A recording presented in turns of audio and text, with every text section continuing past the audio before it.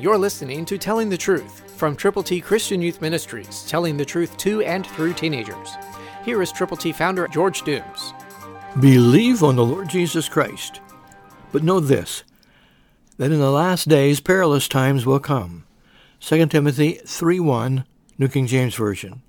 Perilous times. Do you believe that we are living in perilous times? Difficulties surround us. Unprecedented happenings take place consistently. We don't know what the other guy is going to do, what another country is going to do, or even what God is going to allow to happen where we live. Perilous times will come.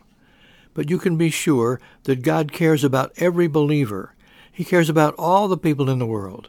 He loves everyone, but He especially cares for those people who have turned to Him from their sins, who have believed on the Lord Jesus, and who are telling other people about Him.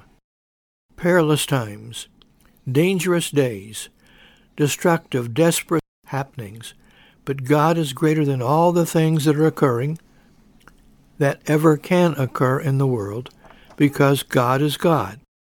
He is the lover of everyone, and He is the discerner of those who love Him and those who don't. Question, do you love God?